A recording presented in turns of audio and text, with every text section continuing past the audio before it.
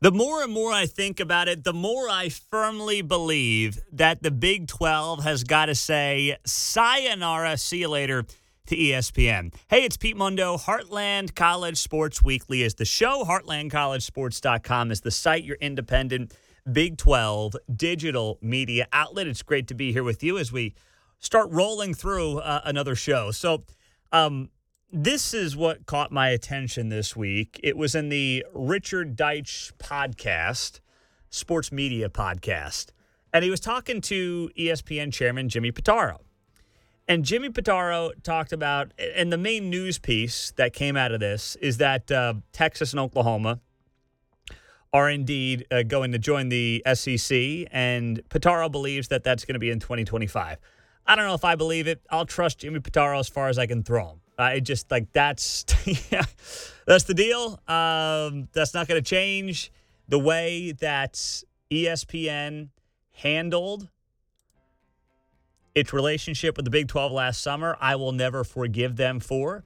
It showed that their allegiance was to the SEC and to themselves as well.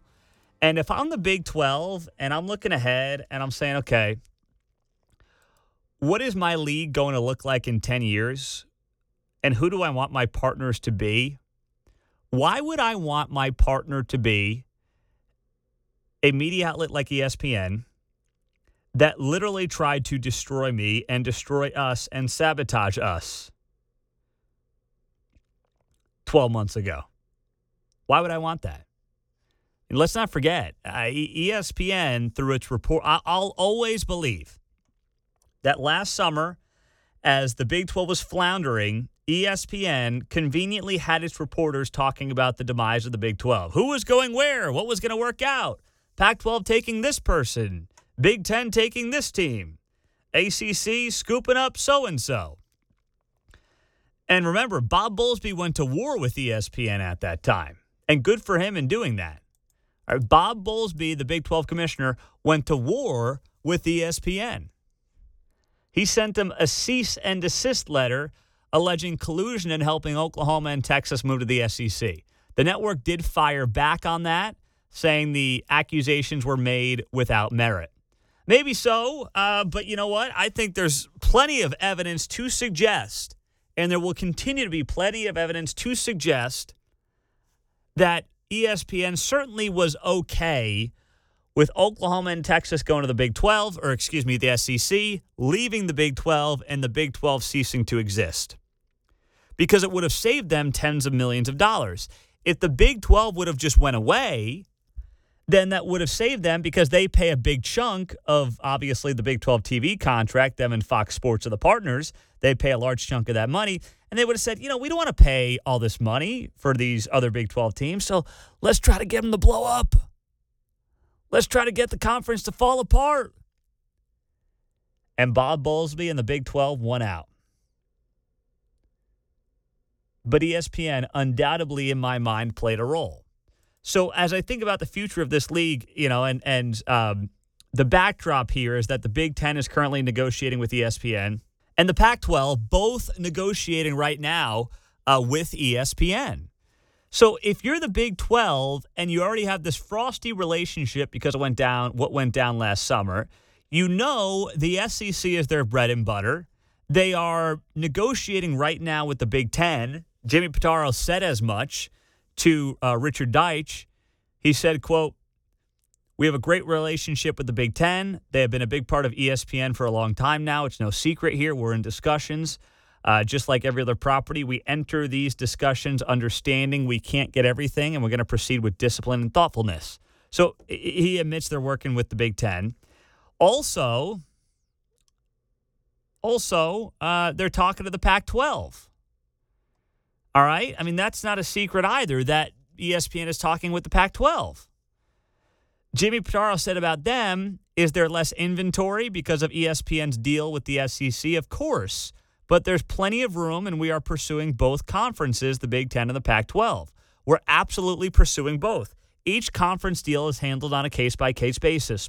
When we did the SEC deal, no one at ESPN said we were walking away from the other conferences. So if you're the Big 12, I'd start looking. And you're going to have options, right? I mean, CBS is going to be looking for football possibly. And don't think about it from just CBS's perspective. Tim Fitzgerald of Go Power Cat, credit to him, he brought this up on our podcast a few weeks ago.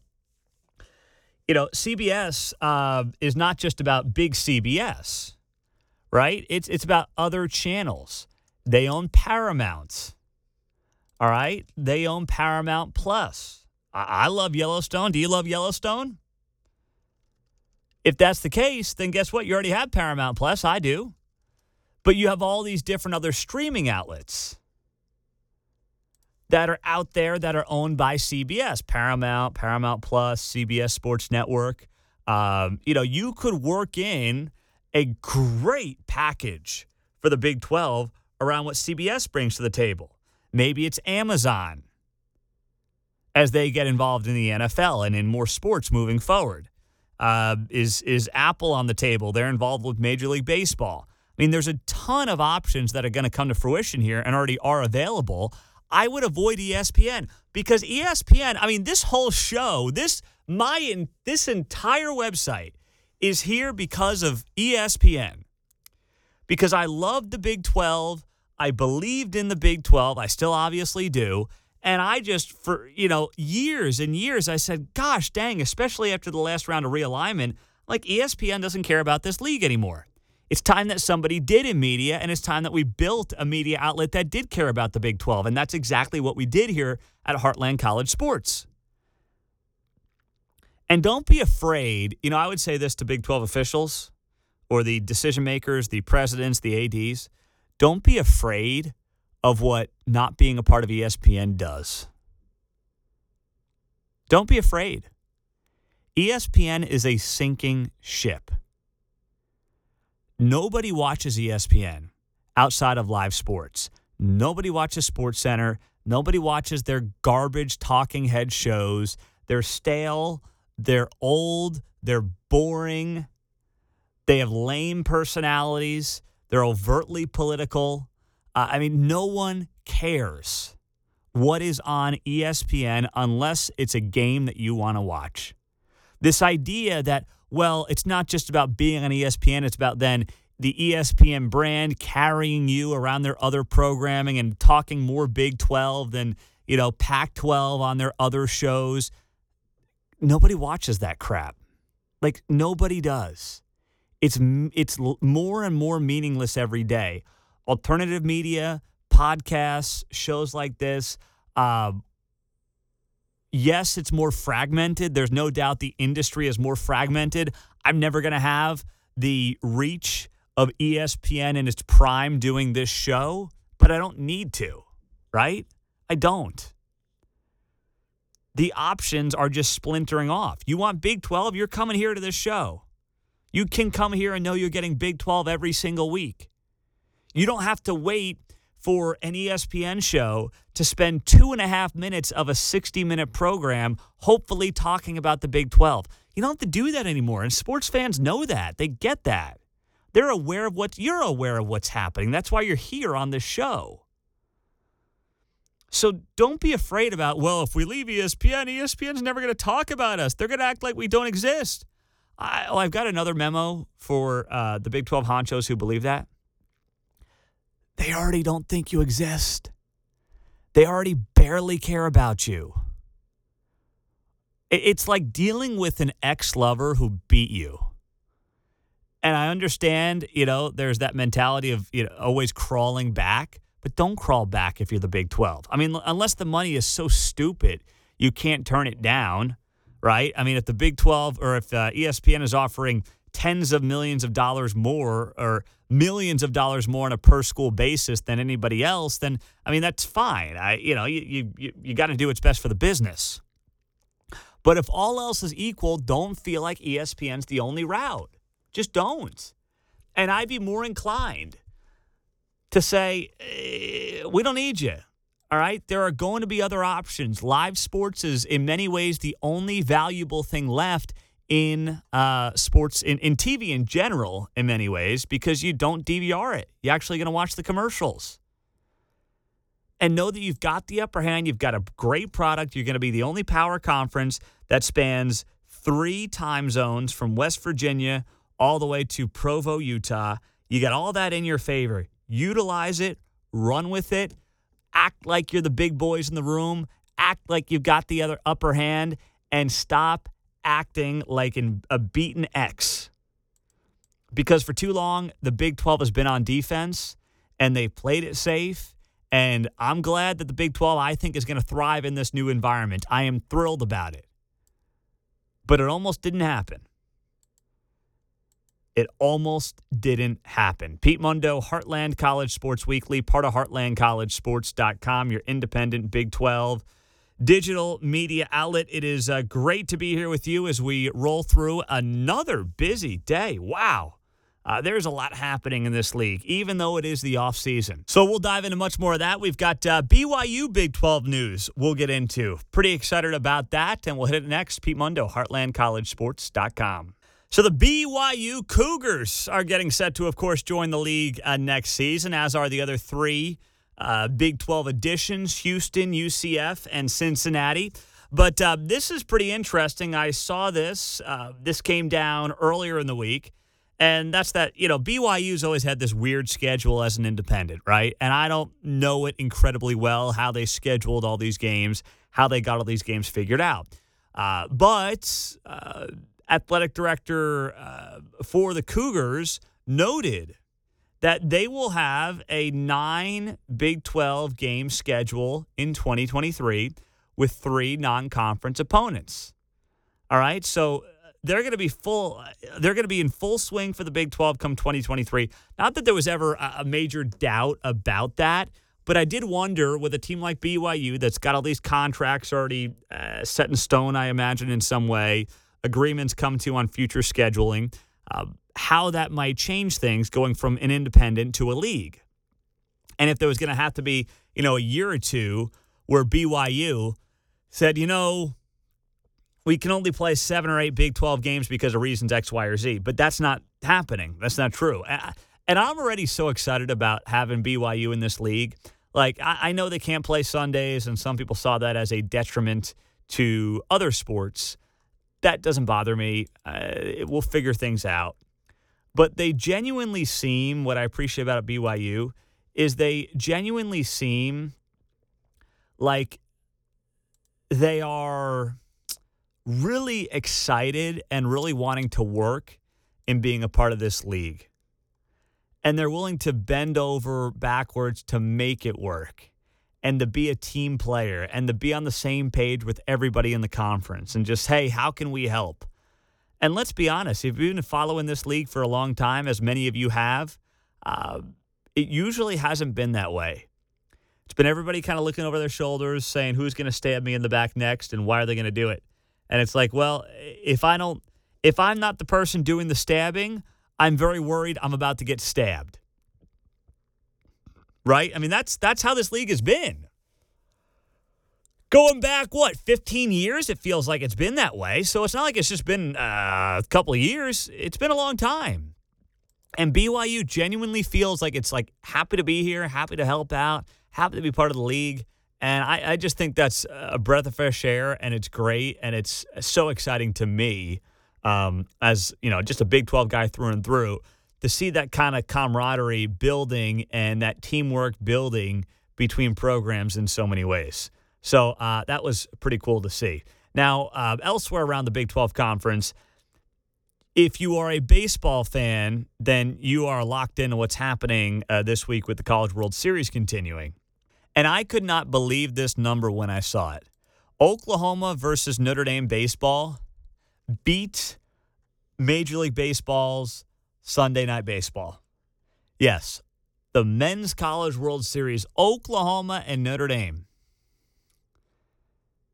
came out and beat Sunday Night Baseball. That is so darn impressive. Oklahoma won that game 6-2. And take a look at these numbers. On ESPN2 as well, I must add, Notre Dame, Oklahoma drew 1.33 million viewers. The White Sox and Astros on ESPN drew 1.08 million viewers. So about 250,000 more people, 25% more people, give or take, watched Notre Dame, Oklahoma on ESPN2 than watched Astros White Sox on ESPN. That's amazing. And I say this as, it's not like I'm someone sitting here and saying this and being like, yeah, I told you guys you got to watch your college baseball. I mean, oh boy, you're missing out not watching college baseball. I've watched more college baseball this year than I have in the last 5 years combined. We didn't really cover it until this year, in all fairness. Like, it's just not something that we really did. It wasn't in a negative way. We just didn't have the time. We didn't have the resources. And I wasn't really into it, so I didn't feel a need to necessarily go down that road. But between our softball coverage last month, which Brian Clinton did a great job with, to our baseball coverage right now that Derek Duke's really doing a really good job with, I never really appreciated how fun this whole thing is. From the regionals to the super regionals to the College World Series, double elimination, into the finals. Like, it's so much fun to watch. And it's hard to not get into it once you kind of get a groove. And I had to have Brian explain this to me. I was like, all right, this double elimination, help me figure out this bracket. I don't know what the heck's going on. Like, I didn't get it. I didn't. Like, I'm fully admitting that to you. I just didn't really get it. But now I get it. And now it's a heck of a lot of fun to watch because of how the brackets work, playing these elimination games. Somebody's going to move on to another elimination game. Someone's going to be done for the year. It's just so much fun to watch the whole thing. And those numbers, when I saw those, like I thought maybe it'll be close. But it's not even like Oklahoma, Notre Dame. I mean, those are two huge fan bases. But it's not like they're, baseball blue bloods that many of us would think of in the college baseball world. That's what makes it even that much more impressive. So we've got the baseball coverage continuing all week long at heartlandcollegesports.com. And of course, hope you'll be watching that as we roll through the show on Heartland College Sports Weekly, part of heartlandcollegesports.com. I'm Pete Mundo. If you're on the radio show, we love our affiliates. If you're on the podcast, leave that rating and review and send me a screenshot for a free Heartland College Sports koozie.